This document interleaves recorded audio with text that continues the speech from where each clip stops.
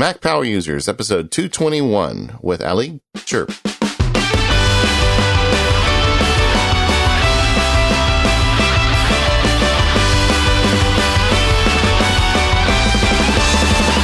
Hello, everyone. It's David Sparks, along with my pal, Katie Floyd. Hi, how are you, Katie Floyd? I'm great, David. How are you? Oh, I can't complain. We've been talking about academics a lot on the show lately, and we covered it from the student perspective recently. And we thought, you know what, let's go to the other side of the fence and have an academic on it. I couldn't think of anyone better than Alec. Alec, welcome to the show. Thank you. Everybody, Alec is a professor of environmental and energy studies at the Central European University in Hungary and Lund University in Sweden. And he also publishes the Macademic website. So macademic.com, which I've always kind of found myself going to. You do some great stuff there, Alec. Thank you so much. It's .org, actually. Oh, is it .org? I thought it was yes, .com. Okay, well. We'll have it right in the show notes. Yeah. But so he's been talking and writing about this for some time, and we thought it would be a lot of fun to have someone from Alec's position talk about how he's using technology to get things done. But before we get started, we all agree we're going to take 5 minutes, and I'm looking at the clock right now. We're going to give 5 minutes to the latest Apple announcements. And we know we're not a news show. And when this thing publishes, the iPad and Retina iMac announcement will be about a week old. But I thought we should just at least weigh in on it a little bit. Katie, what'd you think of this new iPad? Meh. Yeah. Well, you bought one last year, right? Yeah, I did. And I'm an iPad mini person. And so I was pretty disappointed with the lack of attention that the iPad mini got in this announcement. It pretty much was, oh, hey, by the way, we updated the iPad mini in absolutely no other way other than we gave it Touch ID and a little bit of a bump in some size capacity. But other than that, here's the brand new thinner and gold iPad 2. No, the iPad itself is the iPad Air 2 is very impressive, but I'm kind of disappointed in the way that the iPad Mini has been relegated to second-class citizen status, and I'm afraid this may be the step towards obsolescence and the iPad Mini going away in favor of the iPhone Plus. Yeah, I thought that may be a possible reason. It's interesting because last year we had parity. Both devices were essentially the same device, but with different size screens, and now we don't. And even the improvements to the iPad Air are nice, and I think it's a great reason to upgrade if you're probably on anything before an iPad Air. But if you have the existing iPad Air, I'm not sure if it's worth the upgrade. And you know, the iPad really is the device you own for a couple of years. I'm not sure. It's like the phones, you're tempted every year to upgrade. That's not necessarily true with the iPad Air 2. And of course, now the lawnmowers of the neighborhood are starting up. All right. Yeah. Well, okay. And then one other thing. Let's talk about the iMac with Retina screen. And to me, that is a very interesting device. You know, it's the first time that I've actually been tempted to maybe look at a desktop as my main Mac. Now, that's probably not going to happen for me for the next couple of years, especially now that I'm in school. And we'll talk about a little bit that, I think, more in this episode. But with the iPads becoming so powerful, I can see a day, perhaps, where I become a powerful iMac at home and a pretty powerful iPad on the go person, and maybe I don't need a notebook as my travel Mac, and maybe the iPad satisfies a lot of those needs for me. We'll see. Well, you've got a separate desktop Mac at work where I use a laptop, both at home and work, so I definitely need a powerful laptop. But my daughter uses an iMac at home and an iPad mini at school, and she's getting through university just fine with that setup. She really likes it. But my only advice is if you're, don't go look at these if you're interested in one unless you're willing to buy one, because I think that Retina screen on an iMac is going to be gorgeous. And I don't think we're going to get anything like that in an external monitor for a while because the physics of the cabling, I just don't know that they can make a chip and a cable fast enough to drive that many pixels in an external display for a year or two now. No, there's a lot of hardware specifically built into the computer component of this Mac that drives that screen. And so I think that's why we haven't seen this released as a standalone display, is because your other Macs just aren't going to be able to power it yet. Yeah, well, I'm staying away from them for a while. Anyway, I guess that's enough. So let's get to why we're here today. And we wanted to talk to Alec about being a professor and what that means with respect to technology. So, Alec, how long have you been on a Mac? Well, it's interesting. I've been on the Mac exactly from April 2009. And I say exactly because I guess that's when you made your first show. Yeah, it's funny. It was April. Yeah, and then I didn't know what to do with this new Mac, and I just was frustrated with PCs that always broke and you couldn't do anything on them.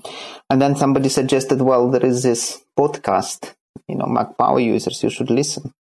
And then the last 5 really? years, even back at the beginning, that's awesome. Yeah, so that I from show one, and then you explained how you use email, I guess, and then I said, well, yeah, that makes sense, and and so it was. I was listening to you and trying to basically use all these ideas for academic work. I don't think I used so many other ideas, but I tweaked and adjusted them. I don't have time for many more podcasts, frankly. So, well, what types of work are you doing on your Mac? I mean, I really don't have a good understanding of what the workflows are for someone in your position. Well, academics, if you're a professor, you do two main things. One is teaching and one is research. And on teaching, you basically, you do lectures. You also work with students, you interact with them. A lot of time digitally, you write them emails, etc.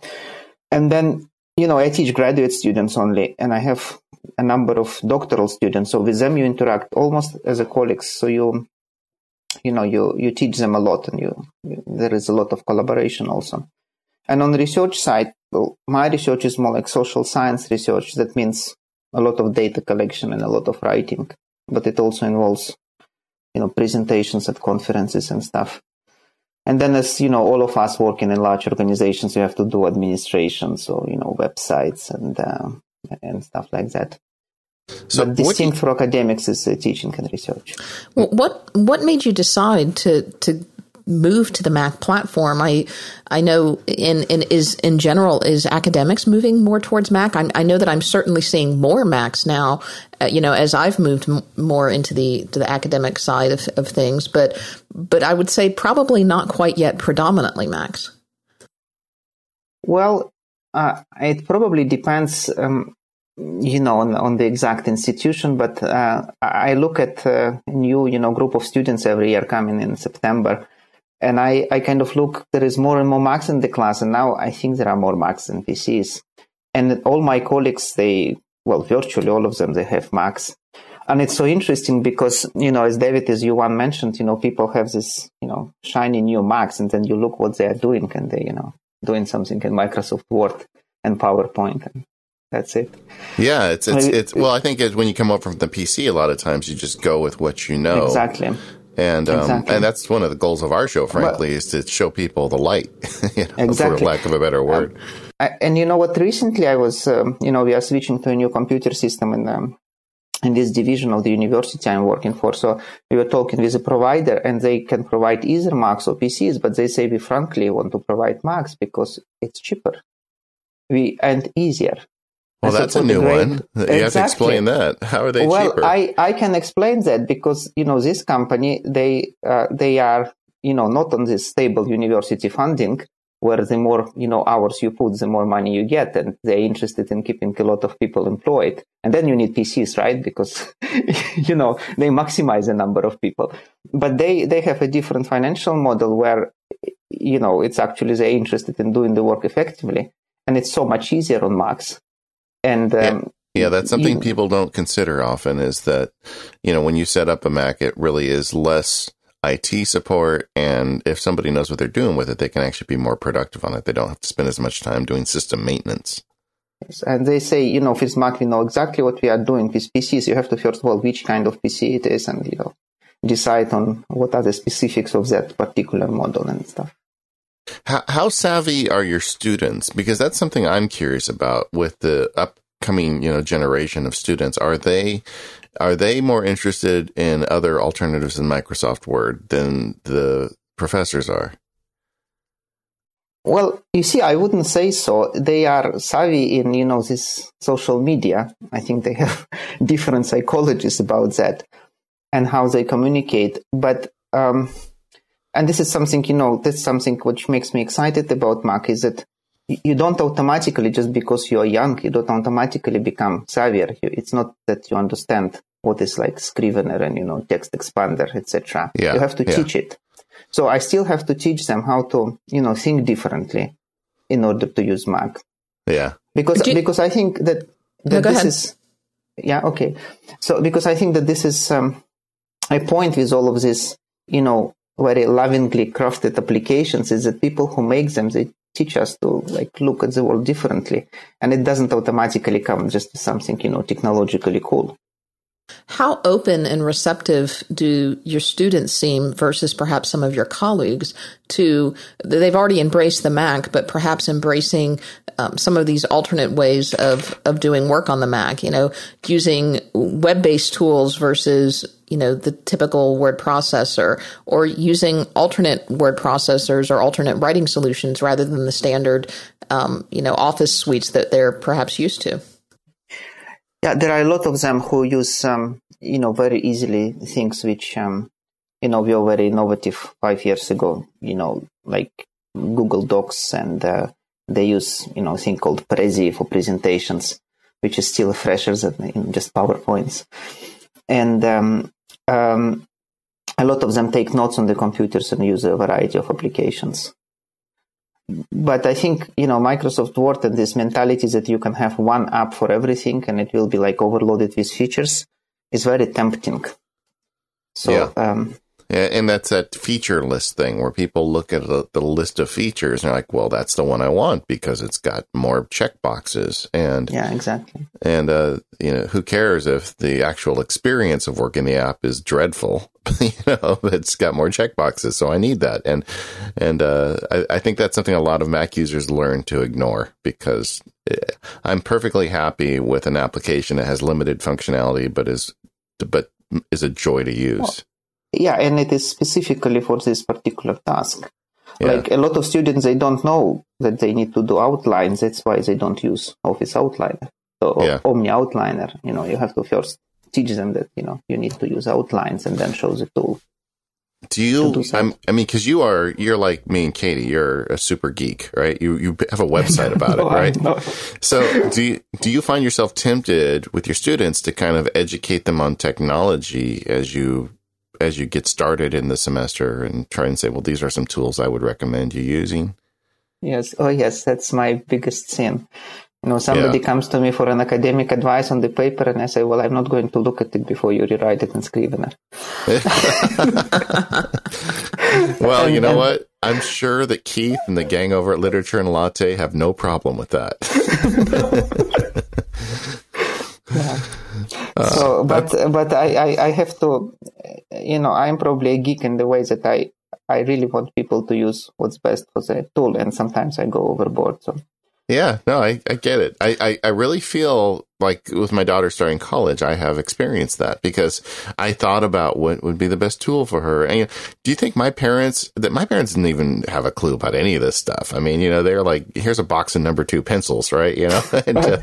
But I really weighed over it, and I gave her these options, and we tried Notability, and now she's really settled on Omni Outliner. But I mean, it's interesting, because you want them to use this stuff because you know how much easier it can be.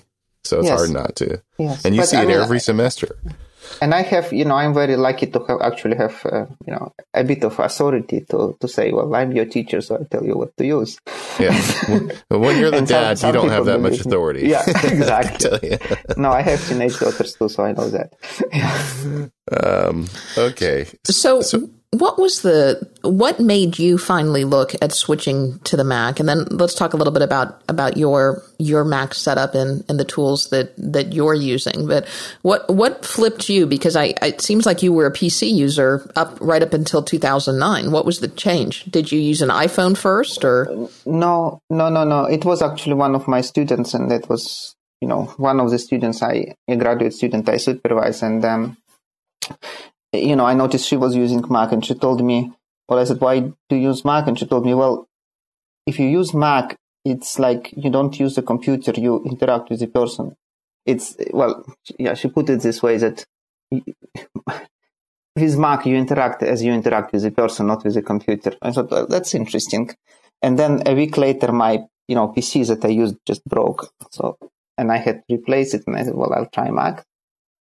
So that was basically word of mouth, somebody showing that it can work. And I used, Microsoft products for the first, couple of months. And then you guys through your show showed me the light. I started to switch. So, what Mac did you start with, and are you using that same Mac now, or have you changed since then? No, not from 2009. I'm not that patient. Oh, okay. Well, I mean the same style. It is the same style. I need a notebook computer because I travel a lot. I teach in 2 countries and travel to a number of places. So I use now 15-inch MacBook Pro, which is it's with Retina, so it's about 2 years old. So well, you're going to have to get a Retina next time, Alec. Well, it is Retina. Oh, okay, good. It is already. Yeah. No, I heard you on the show about Retina, and that's why I decided to buy it. Yes. Yeah, mine's 2 years old and it's still going fine. I really like it. It's a good computer. Yeah, it is. It is very good computer. I wish I had a bit more memory. Yeah. So, and then I have, in one of my offices, I have very small extra screen, which is almost like smaller, but still 2 screens are better. So I plug it into the screen to work with 2 documents. Yeah. I tried MacBook Air. That was just a bit too small because it's my main computer. I need it. Yeah. Okay. And do you use iOS much? I use iPhone a lot, and I recently started to use iPad, really like months ago, and I love it. I have this iPad Air, and I love it. It's on the planes, and I'm trying all sorts of things. I can explain what I do on iPad. I think I will use it more and more. Yeah, it does. I think so it takes for some people, and others it doesn't. I know a lot of people tell me that they love their 11-inch, especially people who travel a lot, because the 11-inch MacBook Air, because they can use it on a plane. But I've always felt like you give me a keyboard and an iPad, and I'm just fine on an airplane. Well, there is something completely different in using iPad. And once again, David, you explained it. There is like this feeling that you can walk away from your desk and sit on the sofa, right? Yeah. It's holding your iPad, and then you can get into a different mindset and do different things. Yeah. And so you're traveling between 2 different countries, and so when you go on the road, are you taking the iPad and the MacBook? Yes, and in the past, just until recently, I would always pull out my MacBook and the plane and then work on it. And now I just prepare my work on iPad, and it's so much easier, and you don't need to, squeeze your big 15-inch computer, and there is always something to do. Or wait for the guy in front of you to just jam his chair back at some moment that you don't expect. Or the coffee or whatever. Somebody passing a cup of coffee over a keyboard. Katie, that crazy luggage I have, the Pelican. Right, the non-destructible Pelican, yeah. Yes. I sold another one of those, by the way. The last trip I took, guy in the airport, because I had it propped up with my feet on it. And he walks up and says, "Where did you get that?" They're available on Amazon. Link. Yeah. I even gave it with my affiliate link. I said, "Heck with this! I'm going to profit." And but when I travel, I actually just stow the 15-inch MacBook in the Pelican and just put it in the overhead, and I'm fine. I'm good. Uh-huh. So tell me though, with the iPad, are you using it just on the couch at home, or are you bringing it into the classroom with you? No, not yet. As I said, I started to use it about months ago, and it was almost like in summer. So, but I will now start intensive teaching, and I will probably start. I don't see huge need. Why would I use iPad? In the classroom, well, there are different situations. When I'm presenting, I don't see a need to use iPad because, you can just put your, notebook on the on the table, connect it and do it. When I talk to, students, or like make little diagrams for them, or like sit and, discuss something, take notes, that's what I see a need for iPad. Because I take notes on iPad, with this, styluses, I take much faster. Which stylus do you use? I use the stylus that Katie Floyd recommended recently. Is it the Evernote yes. stylus? Yes. The Jot stylus? Yes. Yeah. Yes. Now, you must have beautiful handwriting, because I cannot. I use it for highlighting, and I can use it for some chicken scratch notes, but I have not been very successful for taking very long form handwritten notes. Tell me about that. Are you taking long form handwritten notes on your iPad, and are they readable, and how are you doing that? They are readable by Evernote. I mean, Evernote would search into them so that it would recognize the words. Are you taking the notes in Penultimate? Penultimate, yes. Ah. And I also take notes. I take notes like everywhere. But very often, you see, I don't, these notes, the type of notes which I take, in meetings, etc. It's not the type of notes that I will need like 10 years from now. I think if you're a student in a class, you have to take, sort of more structured and detailed notes than I usually take in my meetings. So I don't yet vote that this is the best tool. Maybe you actually need to type them.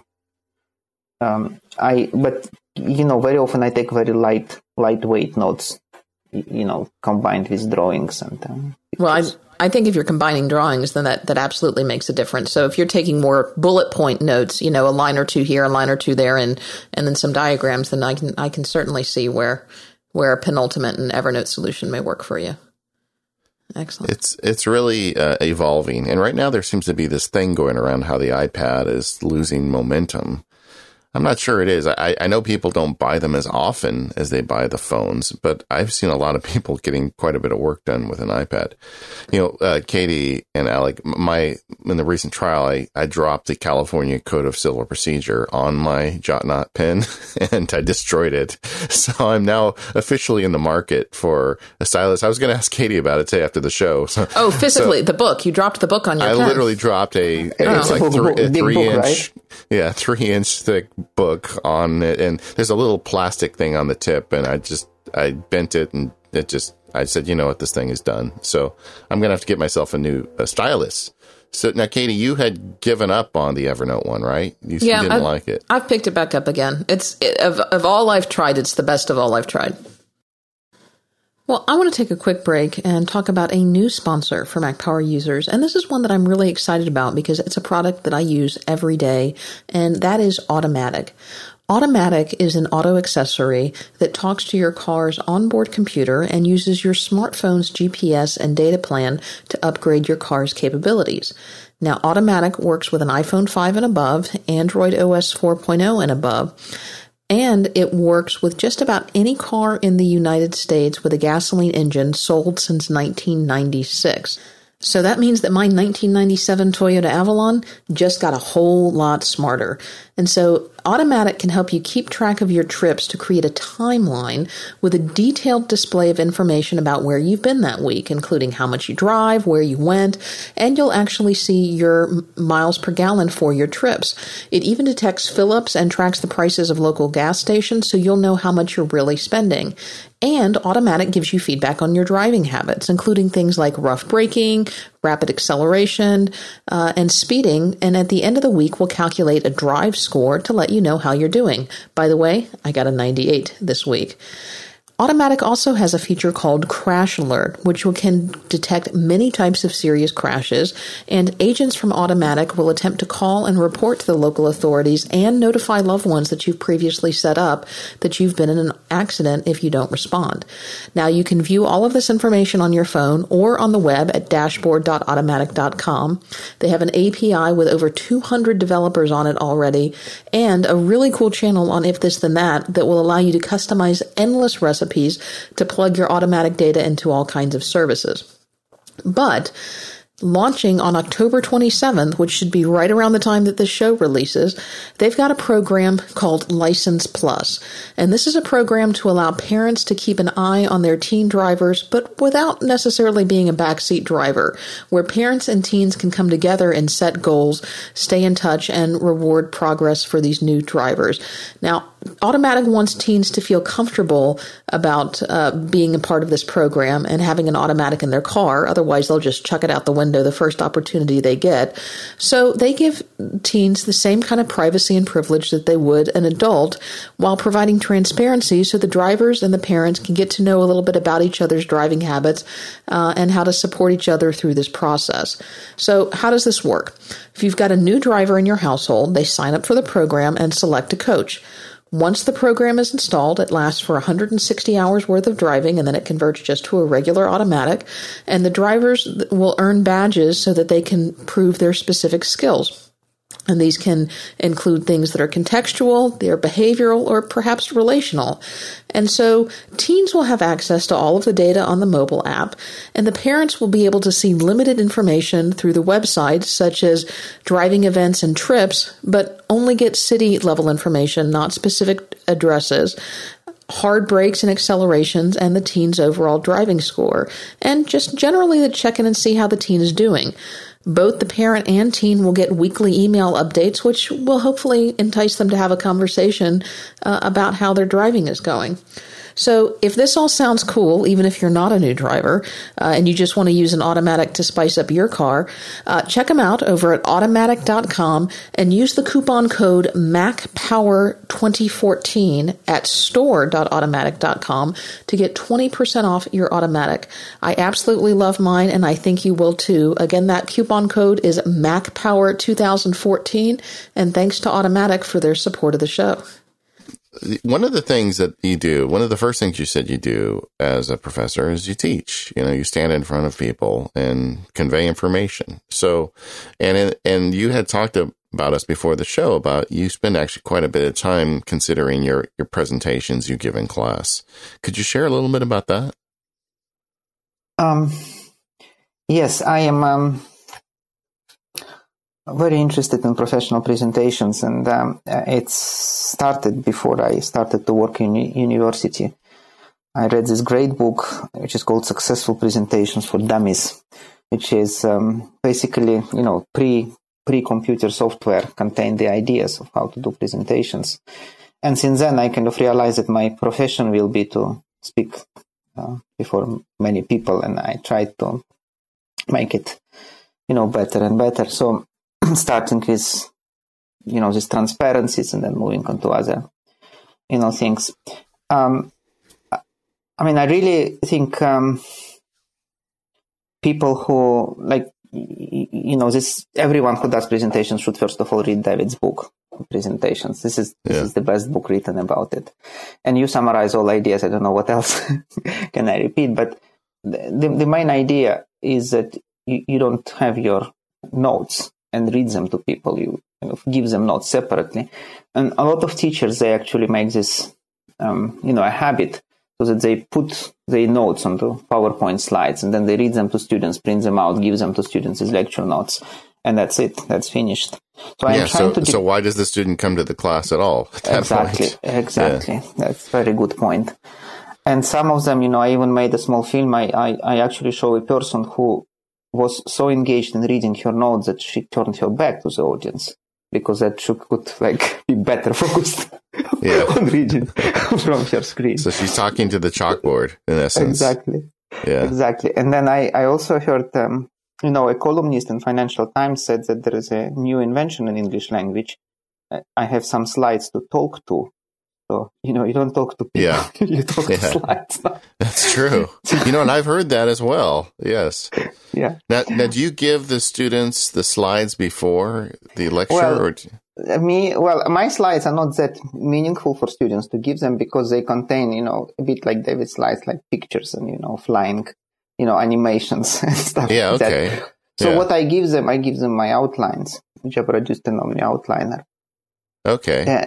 As a point to which kind of outline the lecture. Or sometimes I'm pretty good and I almost make a script. I give them a script, which I prepare in Scrivener. So, wow, I wish that you were one of my teachers back in the day, because none of them would have done that for me. Well, and if people tell me, send me your PowerPoints, I take pleasure in answering that I don't use Microsoft PowerPoint. Yeah. Or you send them a picture of a duck or something, right? Exactly. And it's pretty. Well, I must warn that these ideas, they work very well when you present at conferences.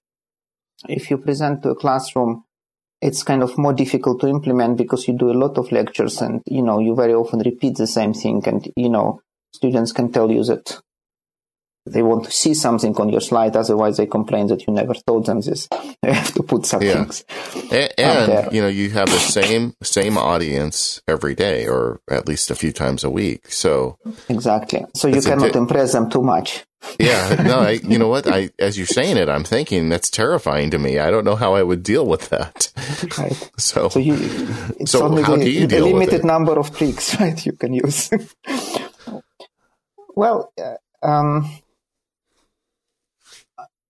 I mean, in this teaching, I think teaching is supposed to be at certain points a bit boring, but there are different techniques, different things you can do with the students to liven it up. And one thing, what you say in your presentations, that you should tell stories because people remember stories, but you should also try to connect to your students. You should talk to them. I mean, it's not me just talking, we're talking back and forth. And the slides kind of provide the skeleton of us talking. So I would, project a picture from Keynote or an animation, then we'd talk for 5 minutes about it. And everybody would look at the picture, and that is a good process. Now, one of my tricks when I've got a room full of people is participation, like even just raising hands, who's had this problem before or something like that. I don't want to derail the presentation, but I do want to engage them and know that they're listening to me. Does that work with students, though? I'm not sure if it would or not. Maybe it does. You have to, you have to keep them participating, because otherwise they will just, drift out. They are very tired and, they have to concentrate too much. You have to keep the level of energy all the time. And also, they're very good at social media, as you have already established. So you have to worry about them on Twitter. Yes, if they have computers in the classroom, then the social media much more attractive than my boring presentations.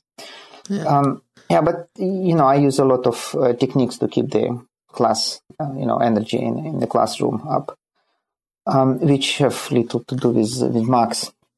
But keynote presentations, they help because sometimes, I just put very engaging, animation in the middle, and then everybody, starts laughing, and then they are back with me again.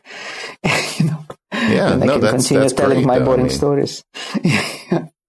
How does your presentation style change when you're depending on the type of material that you're presenting? Because depending on what your subject area is, if you're, for example, a history professor, then you're probably going to be able to do more storytelling. But if you're teaching, I don't know, something that's more structured, like perhaps, everything is structured, but maybe more math or something more formulaic, where you're trying to impart very specific information or how to solve very specific problems, then that's really not something where it's going to be much more difficult to tell a story, because you're talking about how to solve a problem, or you're talking about a formulaic approach or how to do something. So when you get into different aspects, I would imagine in your lectures you have to deal with a little bit of both. Yes, absolutely. That's very right. When I came to teaching, I was full of these ideas of storytelling and, this how you present and build credibility with the audience. And in a standard teaching, a lot of these ideas, have to be, unfortunately, moderated or discarded, because you have to go through, structured, difficult, complicated stuff. And it's not all storytelling. But fortunately, my area of teaching involves a lot of these sort of very broad ideas and, not so much this dry mathematical, stuff. So, but I, everyone who is very engaged with these presentations and Keynote and storytelling and wants to teach students in a structured program, should really think how it can go together, and at what points it's appropriate, at what point it is not appropriate. Now, what kind of feedback do you get from the students when you bring this philosophy to the classroom? Because honestly, I've never had a teacher, and it's been a while, but I never had a teacher that put that amount of effort into a lecture. Well, they like my presentations. Yeah. I do a lot of things with the students which they like, and I probably do some things which they don't like tests. I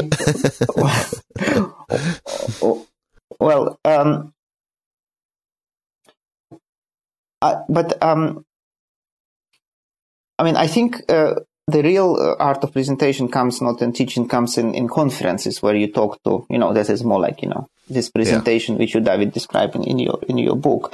And that's also much more is at stake then.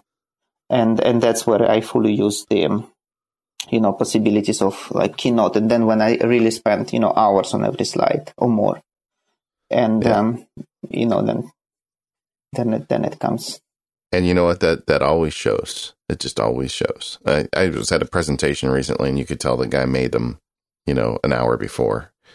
Exactly. And he was talking like he made them an hour before as well. Exactly. You've said Keynote several times. Is that the only application you use for presentation stuff? It's sufficient for me. Yeah. I wrote a book on presentations, and I spent a lot of time with some of the other apps, and I felt like PowerPoint has come a long way since the last time I looked at it seriously. I mean, on the Mac, they've got some nice features to that, and things like Prezi are very kind of interesting. Like I like the idea of the big map, and for folks listening, Prezi is kind of like a web-based, but now they also have app specific, like the local apps as well. But the idea behind a Prezi presentation is, in essence, it's a large canvas, and then the camera swings in to little portions of that canvas, and you can jump around. And it's a nice trick, but it really doesn't give me the same set of tools that I like when I give a presentation. So I haven't really found anything that I think could replace Keynote at this point. It's great for school presentations. So, my daughter uses it in her school presentations, and because you can run it from the web, and it's somehow I think it goes very well with school children way of thinking about things, how they like pull pictures and they put these pictures together and they write a couple of words here or there and then zoom in and out, and in this situation it works very well. It's definitely a different take, and there are appropriate uses for it, but I don't. It's not. You'll have to pull Keynote out of my cold, dead hand at this point. Now, you also talked about, to accompany your presentations, you also give your students a handout, and you mentioned that that's an outline where perhaps you go through perhaps more of the technical material. Talk about that a little bit. Yeah. Well, I find it extremely useful to keep all presentations, and specifically, the ones I give to students in Outliner, as well as in, Keynote slides, because the slides, they don't contain, much information. They are just supporting, me talking. Yeah, I was thinking about that because I'm getting ready to give a presentation, actually 2 presentations next weekend at MiloFest, one on Yosemite and one on managing email. And if somebody asked me for my slides would be absolutely useless to them because they're going to contain very little words. Exactly. So there are several ways I am putting actually passing information to people. And one is through, this Omni Outliner. It's very often, the conference organizers, they say, well, send me your PowerPoints. I send them, PDFs of my, outlines. And I say, this is what I'm going to talk about. Or I give it to students. If there is a more elaborate and kind of technical, thing, I do Scrivener. So that, imagine in Scrivener, every document corresponds to a slide. And then you write short text about it. You can, write long text about it as well. And that would also work. But also to support your presentation, I don't do it for lectures, but very often at conferences, you actually need to see these notes. And I'm more and more into putting them in this presenter's notes in Keynote. So they're pulling them out of the outline and, parsing them into slides, what I'm going to talk about, so that they are shown on my presenter's display, but the audience doesn't see them. and I can check if I, mentioned all the points that I wanted to mention with respect to this slide. And this is good because in Keynote, you can also print out these notes and then give them to the audience. Yeah, that's an excellent use of presenter notes. And I've got one of my hangups about having a detailed outline at a presentation is if you hand it to the audience, even if you just have a traditional slide with bullet points, as soon as you give people those slides and a handout, they start reading them. Yeah, you might as well not be in the room because exactly. they're just going. You'll be on page 1 and they'll be on page 12. And absolutely. And I don't know how I would deal with this with students, but I know whenever I give a talk, or even when I'm in front of a judge, if they want the presentation, I do exactly what you did. I make a separate presentation that you could do it through presenter notes, or you could just literally make a separate presentation and shrink the artwork down and put it on the screen as text. But I have a separate one that's got a lot of detail in it about the things I talked about. And you notice I say that in the past tense, because if at all possible, I do not give those things to people until after I put the presentation remote down. I do it only if there is a legal requirement. Yeah. And to my students, I tell them, well, you will receive all the notes, you will receive all the material, but I don't give it to you because I want you to actually take notes, because that's the way you think and you remember and you understand. I think that's this is smart. This is your learning process. Yeah. So, well, that's and then good, you will though. receive this also. Yeah. But they know they're going to get them afterwards. So I guess there would be some that would say, well, I'll just, get it. Well, yes, there are. Yeah. And this is one thing which they don't actually like. But because, it's hard, you have to listen and take notes and everything. So, yeah, well, some of them such a shame when there's Facebook and Twitter.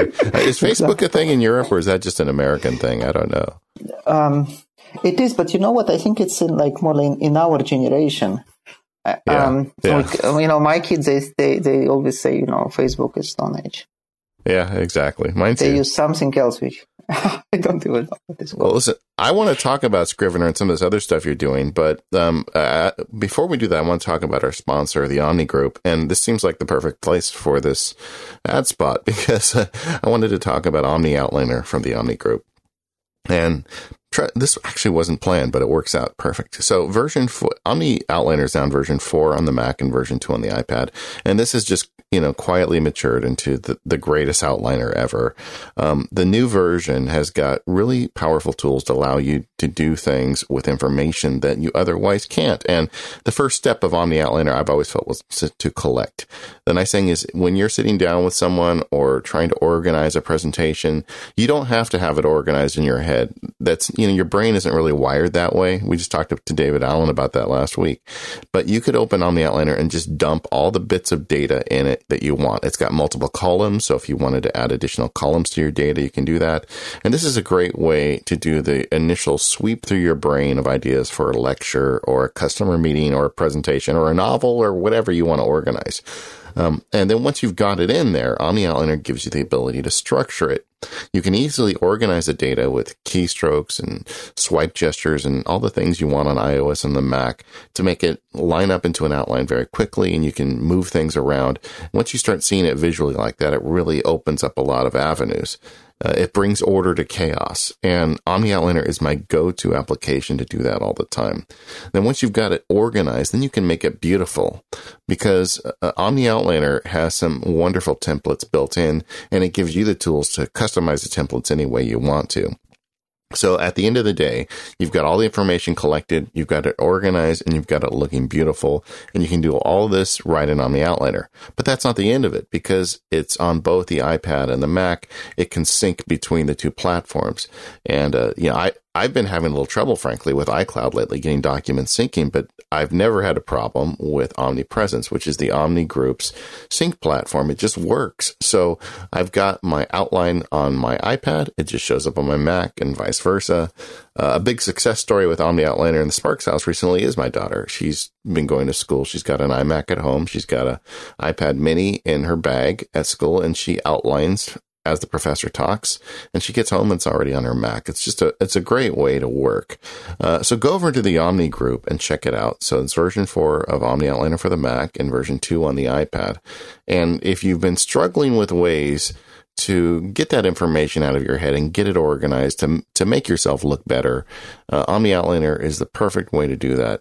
Omni Group has been a long-time sponsor of the show, and we want to thank them. And please go check out Omni Outliner. I keep so much in Omni Outliner. Do you? Yeah, it's me too. Me too. It really is. It is the place I start, when I'm not sure what I need to do. Yes. And and sometimes, I just get carried away and then I try to write something and then I say, well, it doesn't work. And I say, stop. That is the wrong software you opened. It's not yet Scrivener or Byword. It is Omni Outliner. Yeah, that's true. That or and Keynote, right? Yeah. Or as you rightly said, you don't start your presentation with opening your Keynote and like slides. You have to spend more time in something else. And this something else for me is Outliner. Yeah. Well, Katie likes that. I also use mind mapping sometimes. It just kind of depends on where I'm at. And because they all support, OPML, it's very easy to go back and forth between them. But now where does Scrivener fit into all this? Because you've talked about Scrivener in relation to planning a presentation. We had feedback, I don't know, it was about a year ago from a listener who talked about how I remember he has presentation slides saved as Scrivener projects. And then he just selects whichever ones he wants, which I thought was a pretty good idea, actually. Mm-hmm. Yeah. Well, you always have this in teaching. You see, as you said, you have to repeat your teaching every year, but it's not the same teaching. It's different one. Yeah. So slightly different, but roughly the same. So there are things which you might forget, or there are new things which might appear, or, as you lecture, you might just remember, okay, new year, next year I want to do it slightly differently. And then, so that for all my courses, I keep outlines where I put these things in, like new ideas. So next year, when I want to teach this course, I want to add it here. But for my most complicated courses, which are for me complicated, maybe for students are simple, I keep the same in Scrivener because that there is much more things which I want to organize. There are actually texts and there are, sometimes some, documents or some pictures, and I just keep them there so that when I plan just before my course, when I prepare my, lectures, I'm looking at Scrivener as an organization system. It's really nice because you get the research and kind of the outline on the same screen at the same time. Yes. And you can also write, if you say, well, I want to say something which is like several connected sentences, you can type it there. And Outliner is as good as Scrivener for that, but Scrivener sort of gives you an idea that you can hold more and longer texts and, more of various resources. And you also probably do academic writing in Scrivener as well. Oh yes, absolutely. And all my good students, they do their thesis writing in Scrivener. and we exchange, we actually provide comments and we exchange Scrivener files, so I synchronize them too. Oh, can I talk about that for a minute? Because that is actually, I've always felt like a hole in Scrivener that, it cannot synchronize. It doesn't have change tracking in it. So It does. It's just not very developed. You can actually track changes in Scrivener. There is a command under format. You click on format and then there is a menu item revision, and you can say track first revision, second revision, third revision, and then the text that you type becomes a different color. However, the text that you delete is not like nicely crossed out. It's just gone. So what I do when I delete a sensitive text, there is a shortcut where you can make strike through with a red. So for instance, with Pages or Word, where you can accept or reject changes, this just makes the changes. Well, you can also it makes the changes, but you can say that you accept them and then they become a normal text. They kind of change the color. Okay. Well, see, I learned something. I do a lot of this. Yeah, I think I'm going to have to get my editor a copy of Scrivener for my books, because I do this complicated thing where I put it into Pages at the end so we can have that change tracking between us. It's not ideal change tracking, but it does work. But another thing that you can do when editing together in Scrivener is that there are these nice icons and status. And for example, I say that somebody wants me to look at this so that they change the color, and then after I looked, I changed the color back, and then which ones I already looked through. So no, that makes a lot of sense. That makes sense. Now, what about when you're, and I may be jumping ahead, David, feel free to pull me back, but what about when you're actually collecting your research? Because I know a big part of your job is researching. Are you collecting bits of research in Scrivener, or are you doing that elsewhere? I try to do that. I very much not recommend it. The only time when I collect in Scrivener is that when I have an ongoing Scrivener project. For example, I'm writing an article about something, and then I run across this piece of information which is exactly within the topic of this article. Then I might, open a Scrivener and put it there to avoid, intermediate stages.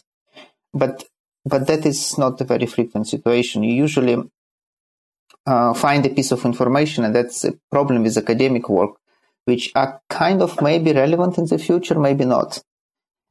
And what do you do with them? So what I write on my blog, maybe, 50 or 60% of academic is how do you deal with these bits and pieces of information? How do you, store them, classify them, capture them, and then, find them and finally use them.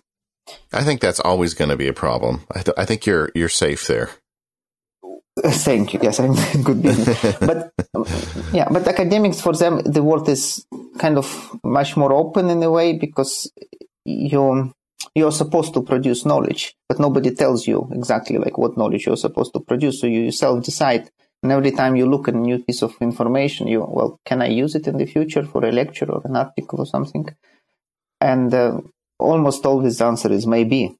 And then you have to, store it somehow so that, you don't forget about it later.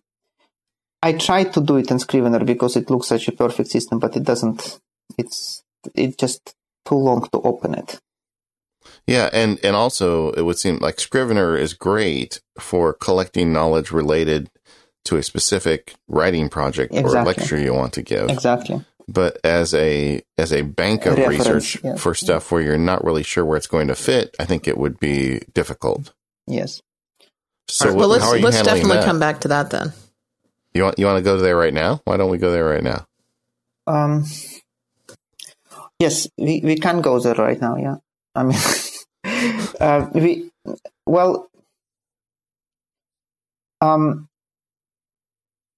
So it slightly depends what type of information it is. Can I talk about files first? Yeah, like sure. Yeah. Sorry, I got ahead. I couldn't help myself. Yeah. Let's talk about files. Yeah. Because that's kind of a piece of it. How do you manage Yes, the files? it is. Because very often the information comes to you as a form of a file, and it can be, an image or or presentation. But very often it is a PDF document. And it comes, somebody sends you by email, or you find it on the website, or, by other means, and then you have to decide what to do. And an average academic would have thousands of these files, maybe over 10,000. And I use two systems to handle them. And one system, which is probably handles most of it, it's a special software. It's called Papers. And the Papers was developed by a company called Macintosh, which now it's owned by a big publishing house called Springer. And this was developed as a PDF file management software, and now it does some other functions. But what Papers can do, they can take your PDF file, and now they are so smart that they take all PDF files which you put in one directory. I used to use Hazel rules and stuff like that. Now they just pick up everything that you put in one directory. And then they look through it and they identify, there are scientific databases which, databases of all articles in the world. So that they call these databases, they identify what kind of reference material it is. Then they rename it in a meaningful form so that there is an author name and, you can adjust it, author name and year and title. And then they file it properly. For example, all papers written by a certain person would be, in a certain directory. And then they allow you to, browse and read and annotate these PDFs. But what is important for me is that they have this shallow file organization system, which I can use for my tagging. So before I save any file, I tag it. Because I think that for these reference files with information, tagging is very important. As David, we had this little discussion about tagging and hierarchical folders by email. Yeah. And I think, like, for me, I decided how to use it. I think that everything which is a project file should be hierarchically stored. Everything which is a reference file should be tagged. And a project file for me is something which you refer to very, very often under a limited period of time. So the project has a beginning and end. And when you work with a project, you will never forget in which folder they are. Like, you can put it in, your favorite sidebar, so that you can very easily and often, frequently, find this. But for reference file, you probably will use them 5 years from now, 3 years from now, or maybe not at all. So you will use them rarely, but over a very long period of time. And for them, if you put them in a folder, you will forget in which folder you put them. Especially because, one file can belong to several folders. I very often, for example, deal with different countries, and I deal with Germany, and then there's something about Germany and something about wind energy, and which file do you put it in, Germany or wind? Yeah. So, but you can put 2 tags. So everything which I classify as a reference file, I tag, and everything that relates to a particular project, I put in a project directory. Now, let me interrupt for a second there, because I just want to stop to kind of soak that in. First of all, that makes a ton of sense to do it that way, because that's exactly the problem with tags, and the benefit is that you can have multiple ones. And if you can have something like a reference file, and you can give it, you don't have to give it 2, you can give it 5. It doesn't matter. But I'm not clear. Are you doing this inside the Papers application? No. So no, project files, they don't go to Papers application. So the project files, I just do like normal people. I have a folder and I put project files. Yeah. Of course, some of the project files, they may be reference. So, for example, I work with a student, and, we do, their thesis, and eventually their thesis is published and it becomes a reference. That's just one example. But then I have a Hazel rule, so that I go through my project folder before archiving, and I tag files that I want to become references. So I just have a special reference file. And then my Hazel picks up those and puts them in my reference file system, which I may use like 10 years from now. And everything else is archived as project. So you're manually tagging the files, or Hazel is tagging the files as reference for you? No, because I have to decide whether this is a reference file, whether I'm likely to need it in the future. So that I put several tags on it. And I put one tag, which is a reference tag, which tells Hazel that it has to be.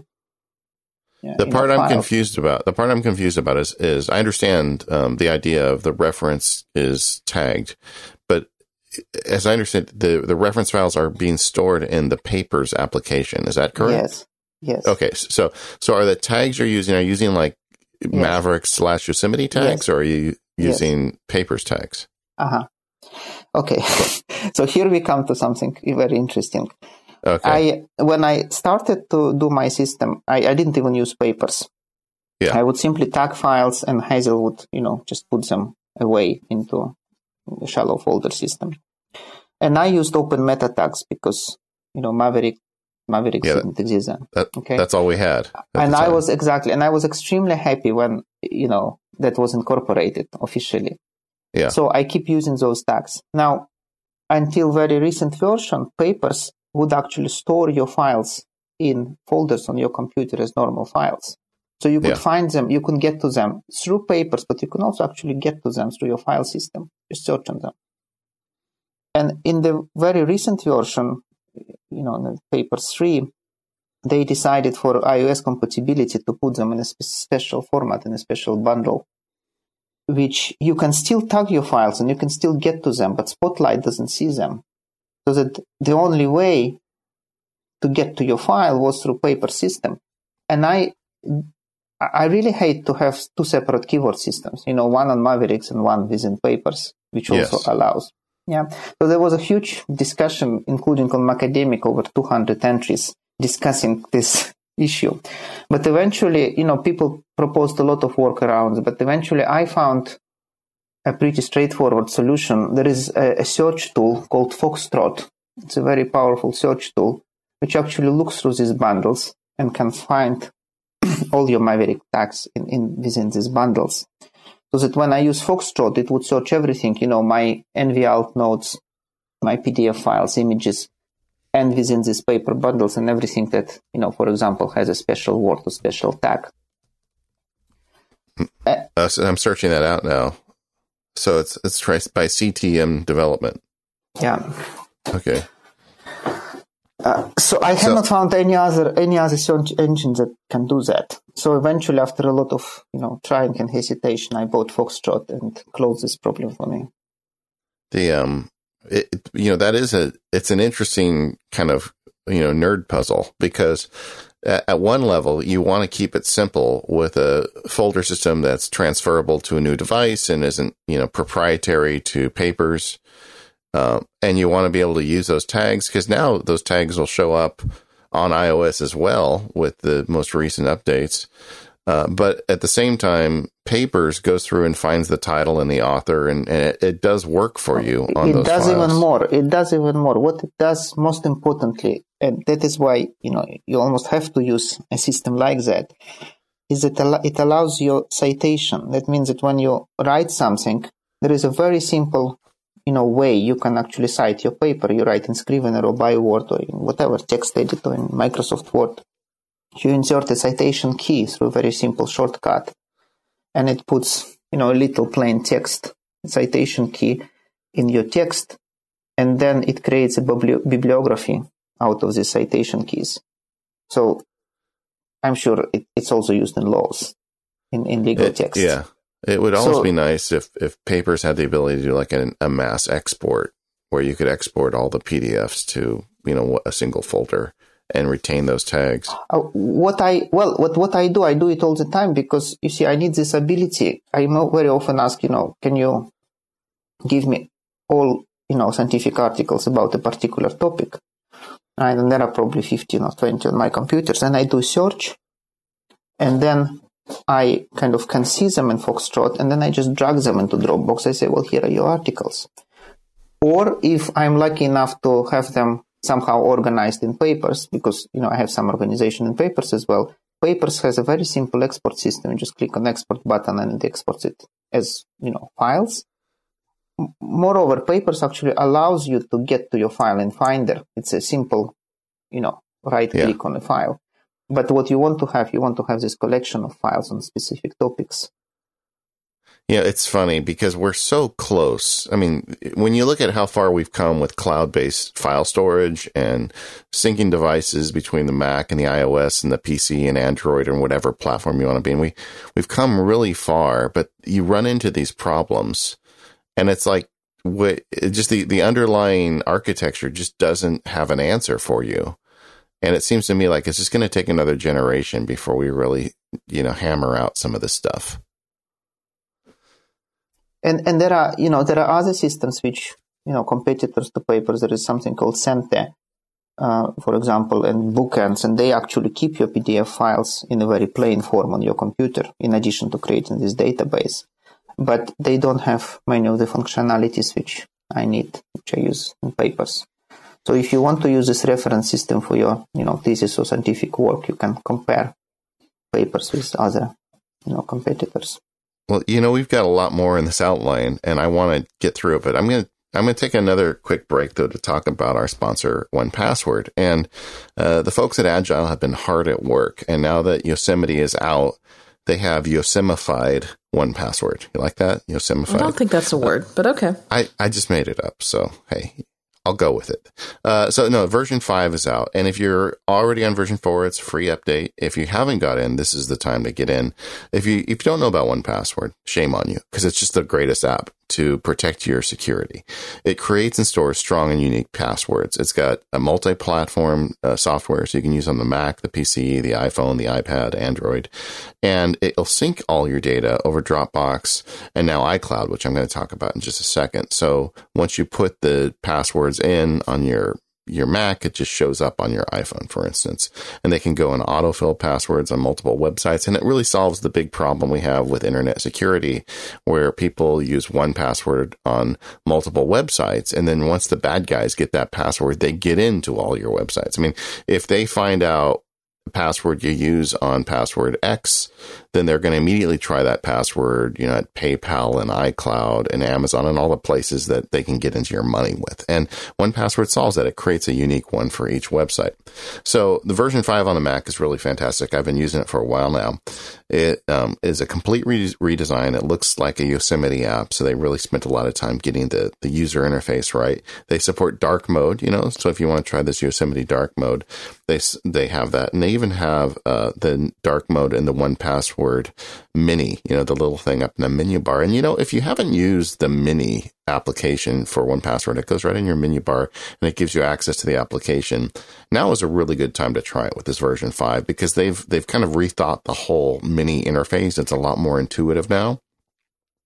You can even anchor an item as its own window. So if you've got something you want to be reading while you're working in a different window, it does that. And if you activate it with the mouse or the trackpad, it shows up right underneath your mouse or trackpad. But this is the clever part. If you activate it with a keyboard shortcut, it shows up in the middle of the screen, just like the Yosemite Spotlight does. And by the way, that keyboard shortcut, the built-in one, always conflicts with me because I use LaunchBar. But I have it now set Control-Option-Command-P. If you get that in your head and you start using that, you will get in 1Password so much faster that way. So check out the Mini, the 1Password Mini thing that goes up in the menu bar. It's really great now. And they support iCloud with this big update. And the iCloud support is better than ever. It does require the Mac App Store version, but it's faster and it's better. It's using CloudKit, which is the most modern iCloud technologies Apple has. And if you've got iOS 8 and Yosemite, setting up that iCloud drive for syncing is just going to be great. They also added Wi-Fi sync for your attachments. So now if you want to keep your stuff off of the internet and you just want to sync by Wi-Fi, you can get your attachments now. So that's really great. Like I said, it's a free upgrade for version 4 owners and it's on sale for new buyers. So if you want to get in it, it's on sale right now. So go in and check it out. 1Password. Again, it's a longtime sponsor of our show. Great application. If you're already using 1Password, find someone in your life that needs it and go teach them about it. Now's a really good time with these new versions. Thanks 1Password for supporting the show. We've talked a little bit about kind of your long form academic writing and how you do that in Scrivener and how the research piece comes in. And you started to touch on note taking a little bit with how you do that with Penultimate and the Evernote Jot Touch. But what about more of your short term writing and your note taking workflows? What type of tools are you using for that? And if there's more to it, I'm kind of fascinated about this note taking workflow that you're using with the stylus and Evernote. Well, there are different types of notes, same as files, and I gave up a bit to develop one system that would handle all types of notes. So I used a lot NVAlt. That was my first note-taking system, and I still use it. However, I recently started to use much more software called Ulysses. There is now Ulysses 3. Yeah, Ulysses. Ulysses. Yeah, sorry. it's very good. You have to edit it out. Yes. Hey, that's okay. Ulysses. You speak English pretty well compared to the way I speak any other language. Ulysses, yeah. So Ulysses is very good for hierarchically organized notes. And same as with files, if your notes are about projects, it probably makes most sense to hierarchically organize them. And Ulysses is great for it. It takes notes in Markdown and it can very easily convert them into HTML or RTF or PDF. And very often, I take a note and then I, for example, email as a PDF. So this Ulysses is great for meeting minutes. When I listen to students, I take notes on the presentations, or when I review papers, I do reviews in this Ulysses. It's kind of this not very creative writing, which has to be hierarchically structured and filed. And then you can find all your notes in the relative folder. It's very easy to classify them. Ulysses to me has always been the application that falls halfway between Scrivener and a basic text editor. It gives you some structure, but doesn't give you quite as much power. And it's just gorgeous. The design is wonderful. And, they're working with Brett Terpstra, who's on our show quite often. And and they've come up with a new file format called Text Bundle that, Brett and these guys at Ulysses have been working on, which I am watching very carefully because I think it's going to be, it's going to give you the advantage of having your files in text, but also give you some formatting and maybe some change tracking and other features that we've wanted with text files for some time. So this is an app to watch. Now, can I say a couple of? Okay, go ahead. Yeah, I'm sorry, I jumped on you. Please. I wanted to add two more things about Ulysses. Once it can read notes from so-called external sources. So I actually have all my NVALT notes in Ulysses. They are kind of read from this NVALT folder, which is great. So now I have all my notes in the same kind of application, even though I know that NVALT, they are more like these reference notes, which are just in one long list, and Ulysses is hierarchically organized. Now, Ulysses also allows you to tag your notes, and when you tag them in these external forces, these are Mavericks tags, which is extremely important for me because, I want to find my notes together with my PDF files when I'm searching for something. So that these two advances make Ulysses very, good note-taking app for various purposes. It doesn't have an iOS counterpart yet. Well, so they have an app called Daedalus. Yes, I have it. Daedalous, I believe. I'm not sure, or maybe just US. And it does sync with Ulysses, but not in the way I would like it to, frankly. No, I understand why. I think they need to make something for the iPad or even the iPhone now with these big screens that really gives you the Ulysses experience on those devices. That would be pretty nice. I'm like you, though. I'm really getting into lately tagging text files and figuring out how to make that work. I also use Evernote. And I tried to use Evernote before I even switched to Mac. And at that time, it was not, very attractive. And then recently, I'm, restarting to use it. And what I decided is that I will give it a very good try on keeping all my personal stuff in Evernote and then see whether it's good for, academic professional stuff. So sometimes just for the fun of it, I put some of the academic notes in Evernote to see how easy it will be to, use them later. Evernote is great because it captures everything so easy. There is nothing else that captures, things so easily as Evernote. Are you taking your personal notes in Evernote, or are you just taking them and then saving them into Evernote? No. I'm taking them in Evernote, but also I'm, capturing scanned documents and, pictures from the garden and, stuff like that in Evernote with little notes when it was taken and what kind of plant it is. And so I keep all my, all organization of my personal notes is now in Evernote, travel, stuff like that. Bills, telephony. So, but I'm not quite yet sure that it would work for my academic work. But I'm experimenting with it. Yeah, all of the notes that you're taking with Penultimate with that stylus ultimately get synced to Evernote. Yes, exactly. What happens? What do you then take them out of Evernote and put them somewhere else? Or? No, I process them and I put them in OmniFocus and my other systems. And in Evernote they just kind of hang into this archive so far. So I'm not using it very intensely for my professional work. We've heard from a lot if of... If that makes sense. No, it does. And we've heard a lot from a lot of academics as we've done these shows for a few years now. And, when I think about it, they always write in to say that they're using DevonThink or Papers or some type of research tool. I've never heard someone who's, a professionally writing academic and lecturer who's using Evernote kind of as their reference system. Do you recall ever hearing someone say that, Katie? I don't think we've had someone. I don't think so. Students often use they notes. They often take notes in Evernote that I know.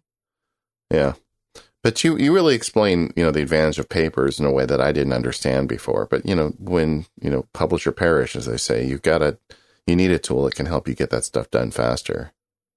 Mm-hmm.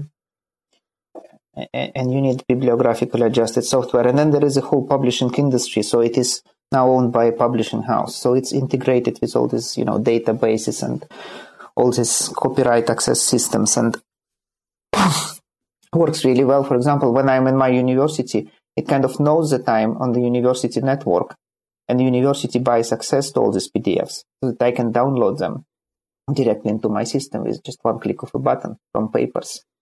So this It's type crazy. of integration, yeah. I mean, it's just, I think back to some of my favorite professors in my college years, and I would go in their office and they just have books lining the walls and file cabinets full of copied articles. And now you guys just carry all that stuff on your 15-inch MacBook Pro. Almost. I'm now in a big project. I want to make my office, paperless, because exactly as you say, my office now looks like halfway. It looks like a bit this old professor's office with a lot of, this. And I say, why would I keep it? I will never find anything there, in these filing cabinets and these, cardboard boxes with printed articles. So I'm taking them, actually. I have a project. I'm taking each printed article, then I'm locating it in Papers, downloading it, and then recycling. Or get yourself a ScanSnap too. Maybe you need a ScanSnap. I have a ScanSnap. It's actually faster to, for most academic literature to find it in, repository and download. Yeah, it's all probably if it is already in. If it is not published, then I put it in a ScanSnap. Yeah. Yeah. Is that true for books too? Is it easy to get access to? Well, the books, you can get electronic books, but the books it's not as easy to get them into this system. Academic electronic books, they are still figuring out. It's not like iBooks where you can buy them and keep them. You can loan them so that they will be available for 3 days on your computer. But, Interesting. Yeah.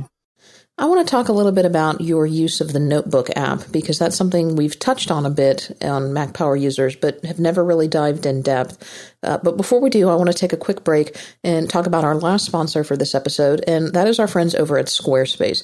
Now, you've heard us talk about Squarespace before, but we've got big news now. They have just come out with a new version of Squarespace, Squarespace 7. And with Squarespace 7, they've made everything simpler and easy to use while still retaining all of the power and complexity of the Squarespace platform that you already know and love. Squarespace 7 refines all of the powerful features from Squarespace 6 into one seamless unified experience. They've uncluttered your workspace and simplified the whole website making process by letting you add content and customize your design all in one window now. So you're going to spend a lot less time building your website and more time doing what you love, whether that be blogging, or whether it be photography, or any other thing that you do with your Squarespace website. You're going to be able to spend more time doing it. And for a free trial and 10% off, go to squarespace.com and use the offer code MPU to let them know that we sent you. Now, there's some great new features in Squarespace 7, like cover pages. So here's how those work. Sometimes you just need a simple page to communicate your personal brand or promote a new product. Maybe you've got a new book. Maybe you've got a new website that's launching or coming soon. Maybe you've got a new album or something that you want to promote. With cover pages, they let you get all of the power of Squarespace on one single beautiful page.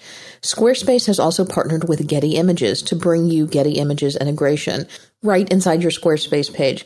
This means that you're going to have access to over 40 million professional stock photographs that ordinarily could cost you hundreds and sometimes even thousands of dollars per image, but now they're available for just $10 an image to Squarespace customers. They've also got these neat new Tastemaker templates, which Squarespace is working with the hottest musicians, artists, architects, and chefs to help develop new templates that cater to each profession. Use the same designs as some of the world's most influential people on your very own sites and then customize them to make them your own. So if this sounds like something you might be interested in, you could get started with your free trial, no credit card required, and start building your website today. And when you sign up for Squarespace, make sure you use the offer code MPU to get 10% off and show your support for Mac Power users. So thank you to Squarespace for their continued support of 5x5 and Mac Power users. And don't forget that a better web starts with your website and Squarespace. Okay, well, I also use another software which you can, consider as not taken, and I started to use it recently, and I like it quite a lot. It's Circus Ponies Notebook. Yeah, that's a good application. And I recently classified it, in my system. I think of it as a collection of outlines, put together in one place.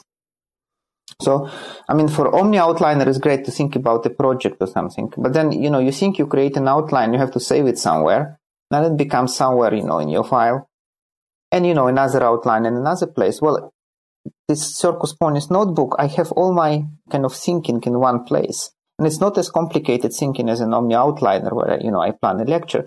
But, I have several projects running and they are not at the level of next actions yet. But I want just to put some thoughts about these projects.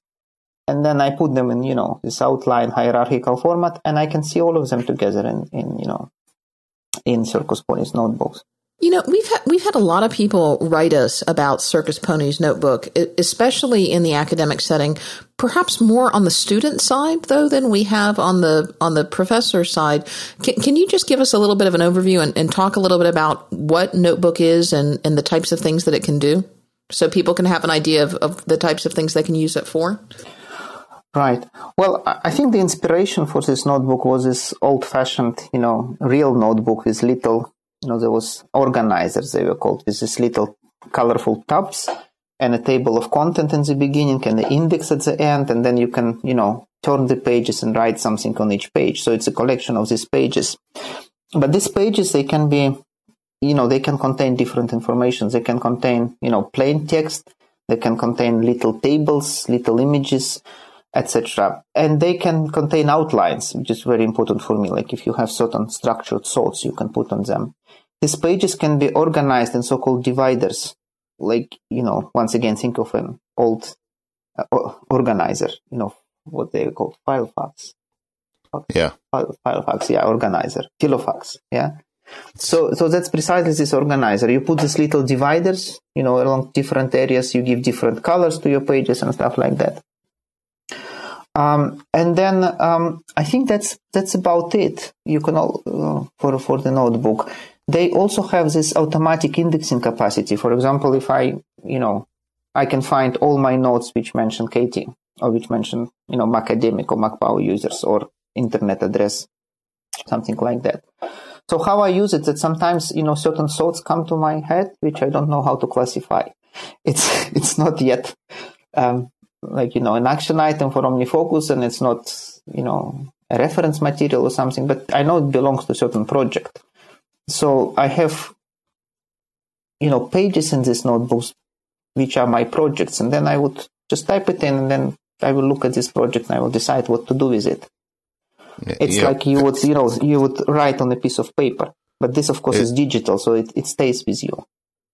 Yeah, in this case, the name of the application truly is descriptive. It is like an old notebook that you carried around. And the guy behind it is Jason Adams.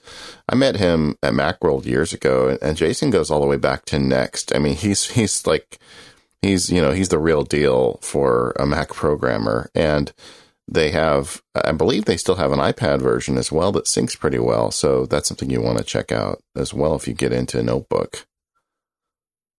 Yeah, possibly. I wasn't not able to easily find the iOS version. You can also add reminders. You can actually there are people who run the whole GTD, the whole kind of life on these notebooks, because it has so many possibilities, which many of them I haven't explored yet. But for me, it's enough. It pays off just to keep this kind of organized outlines of various thoughts on various matters. Yeah, and it auto creates an index, which is really nice. Yeah. And then kind of moving on to a different topic, how about, just outside of the day-to-day lecturing and researching, you probably have longer-term tasks and longer-term projects and things that you have to do for semester to semester to create, papers or projects or books or whatever it is that you happen to be working on. How do you manage all of those things that perhaps aren't so repetitive that you just have them already on autopilot?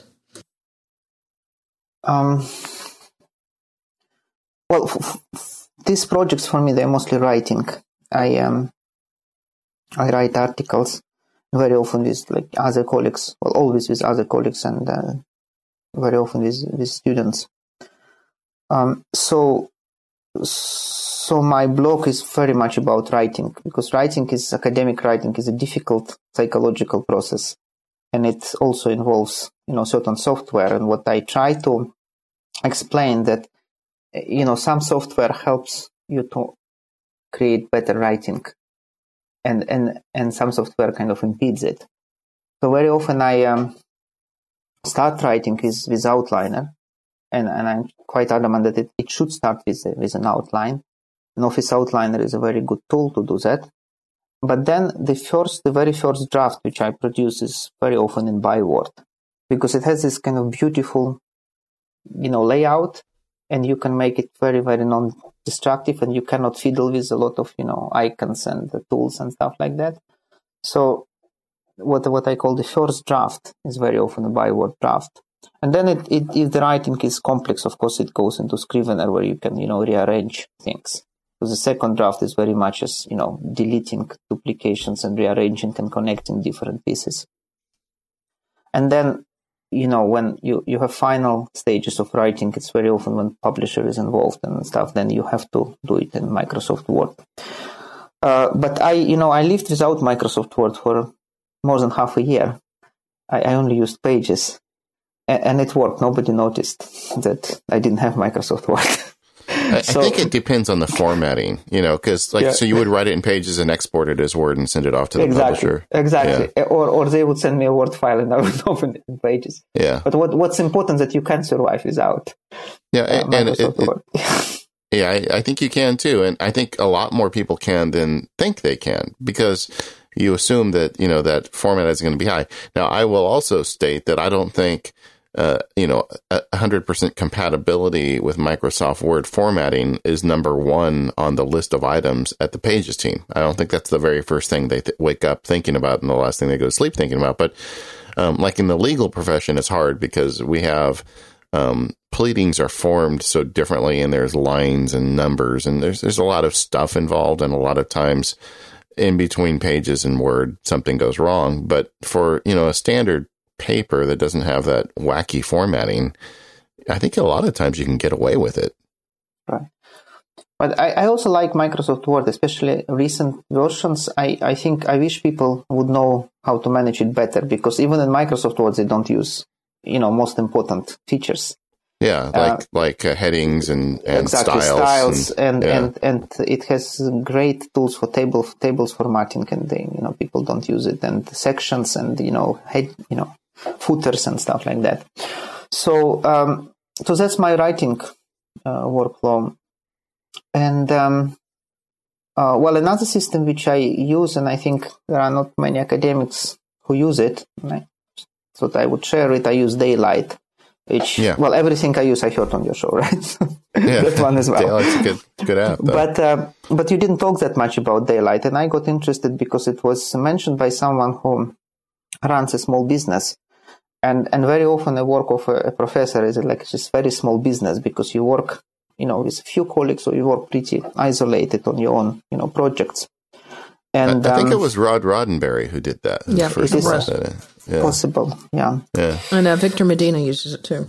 So, and I got interested in the concept of, software which is designed for this, just above personal, just for a few people with a small business. So, I played with it, and eventually I installed it. And I don't use all of its features, but I use it a lot for contact management, because it is originally a CRM, and it, what's called customer resource management, and most of its powerful features are on this CRM type. And academics need a lot of contact management, because we have our students, and then we have alumni, we have our peers and publishers and competitors and colleagues and funders, and basically our success is very much dependent on how well we keep in touch with all these people, and explain what we are doing and learn what they are doing, etc. So you need to have a powerful contact management system, and existing Apple Contacts doesn't have all these features. So I use Daylight, which allows you to specify relationship between people, companies, and projects. Like, for example, I can say I can have a list of all my co-authors, because every person who I enter, you say that, well, there is this person, and then there is this project, and he is a co-author of this in this project. Or more interesting, I have a list of people whom I cite in my papers. So, once again, I just put this little tag on a person that, she is cited in this, paper of mine, in this project. So you define what relationship is, and who relates to what, who relates to whom. One person can relate to several companies. one person can be, an alumni of this course, and at the same time, an employee of this company and a past employee of another company. So you can immediately see these connections. After you've created all these connections, you can generate your smart lists of people. And for example, when I finish writing a paper and I want to inform people who are cited there, because it's important for academics to be cited, that, hey, I recently cited you in my paper. And Daylight gives me a list of these people, just with a click of a button. And then it can generate an email, which is a merged email. So it's not like impersonal. It would say, Dear David, let me know that. And of course, you can also use text expander for such purposes, but generating these lists I find very, very, useful in Daylight. Plus, it is a project management. It is a simple project management software. Like, you can keep track of at which stages are all your, for example, writing, projects or teaching projects. It has pipelines for projects so that they move from one stage to another, from the first draft to, proofs and reviews and, dissemination, etc. So I think it is probably worth trying. One disadvantage of it is that it is quite expensive. Yeah. But, it really is a jack of all trades, and, it combines a lot of tools into one. And if you can work with those tools, it's pretty nice. I mean, it's the developers. These are people that Katie and I have met as well, and they're real classy. Yeah, they really are passionate about trying to be the premier CRM, native app on the Mac, and I think they deliver. Yes, absolutely. But I've never heard of anyone using Daylight in that way before. I've always thought of it as a small business app, and it's kind of fascinating listening to you say that. I think that's an impressive use. So I tried its earlier version, and what I didn't like then that they didn't talk to iCloud. So you would have one set of contacts in your contacts app and another in Daylight, and it just wouldn't work for me. But now there is this very good integration, so all the contacts, they can be shown also in your CoBook or, your contacts, and you can work there, or they can be shown in Daylight. So I tend to keep my personal or, personal contacts in iCloud, and they are shown on my telephone. But I have these thousands of contacts, which are my professional contacts, and they are in Daylight. I can see them through my contacts app, but, I don't need to. Yeah. And they've come a long way with, iOS support. And I mean, that application has continued to mature. Yeah. Well, Alec, I know we're running a little bit short on time because we're right at about the hour and a half mark. But, we always like to wrap these up with some picks. And I think we've covered quite a lot in this episode, but I guess I would ask you, maybe to do something a little different for your pick section. As a professor, seeing this kind of from multiple sides, both your side of doing things and as well as having the benefit of interacting with your students and seeing how they're working with things.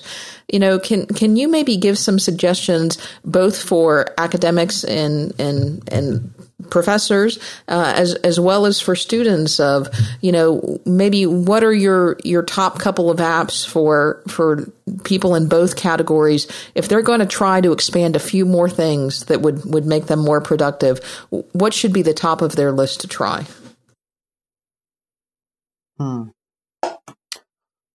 It's always very difficult for me to, prioritize. On my let me start with this. On the blog, I made a list, because I was asked by one reader, okay, so I have a new Mac, what should I install? And I made a list of 25 apps without which you cannot do anything in academic work, right? So, which is like my idea of prioritization. And I said that I really selected them.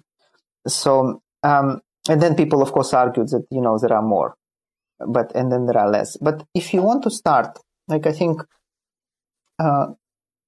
the sort of absolutely no regret applications are, first of all, text expander. I can't emphasize it more, but you talked about it quite a lot. Yeah. But that helps a lot in teaching work. Recommendation letters, student feedback, everything you can do so much faster with text expander. Then Scrivener. No serious academic text can be written without Scrivener. I really recommend, and it's not very expensive, and it's quite easy to get to use for both students and professors.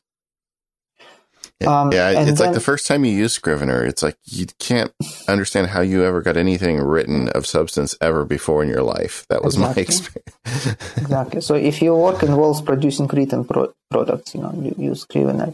That was the first Mac app I installed. And then the third one, I'm very tempted to say Omni Outliner. Because or like another outlining utility, but I don't know of anyone that good. It will kind of structure your brain in the right way to, to think of, everything from course plans to taking notes on the lecture to actually preparing a lecture for professors, preparing a presentation, planning a project. There are so many applications of Omni Outliner. You'll find yourself using it every day. And then I'm just looking through this list of these 25 applications, which I put in. And you can find that whole list at macademic.org. Yes, it's on I pinned it to the top of all my blog posts because that has it all. Yeah, well, there is a lot of other stuff. Yeah, I think these three, I would say, try to start with these three. And I'm not mentioning 1Password, guys. This is your job to mention it. But I find a lot of my colleagues, this is actually the first thing which they do. I cannot sell them on anything else, but on 1Password I can. After they lose a couple of passwords, cannot get. Yeah.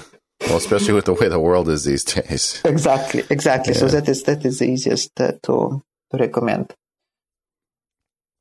Alec, thanks so much for coming on the show. Katie and I were both talking about, we want to get a professor, and we both immediately said Macademic. I mean, there's no question, and there's a lot of content in today's show. So everybody listening to it, this one may be one you want to go back and listen to again. But we so much appreciate you coming in. Thank you so much. It was such a privilege. Yeah, You're doing such a great show.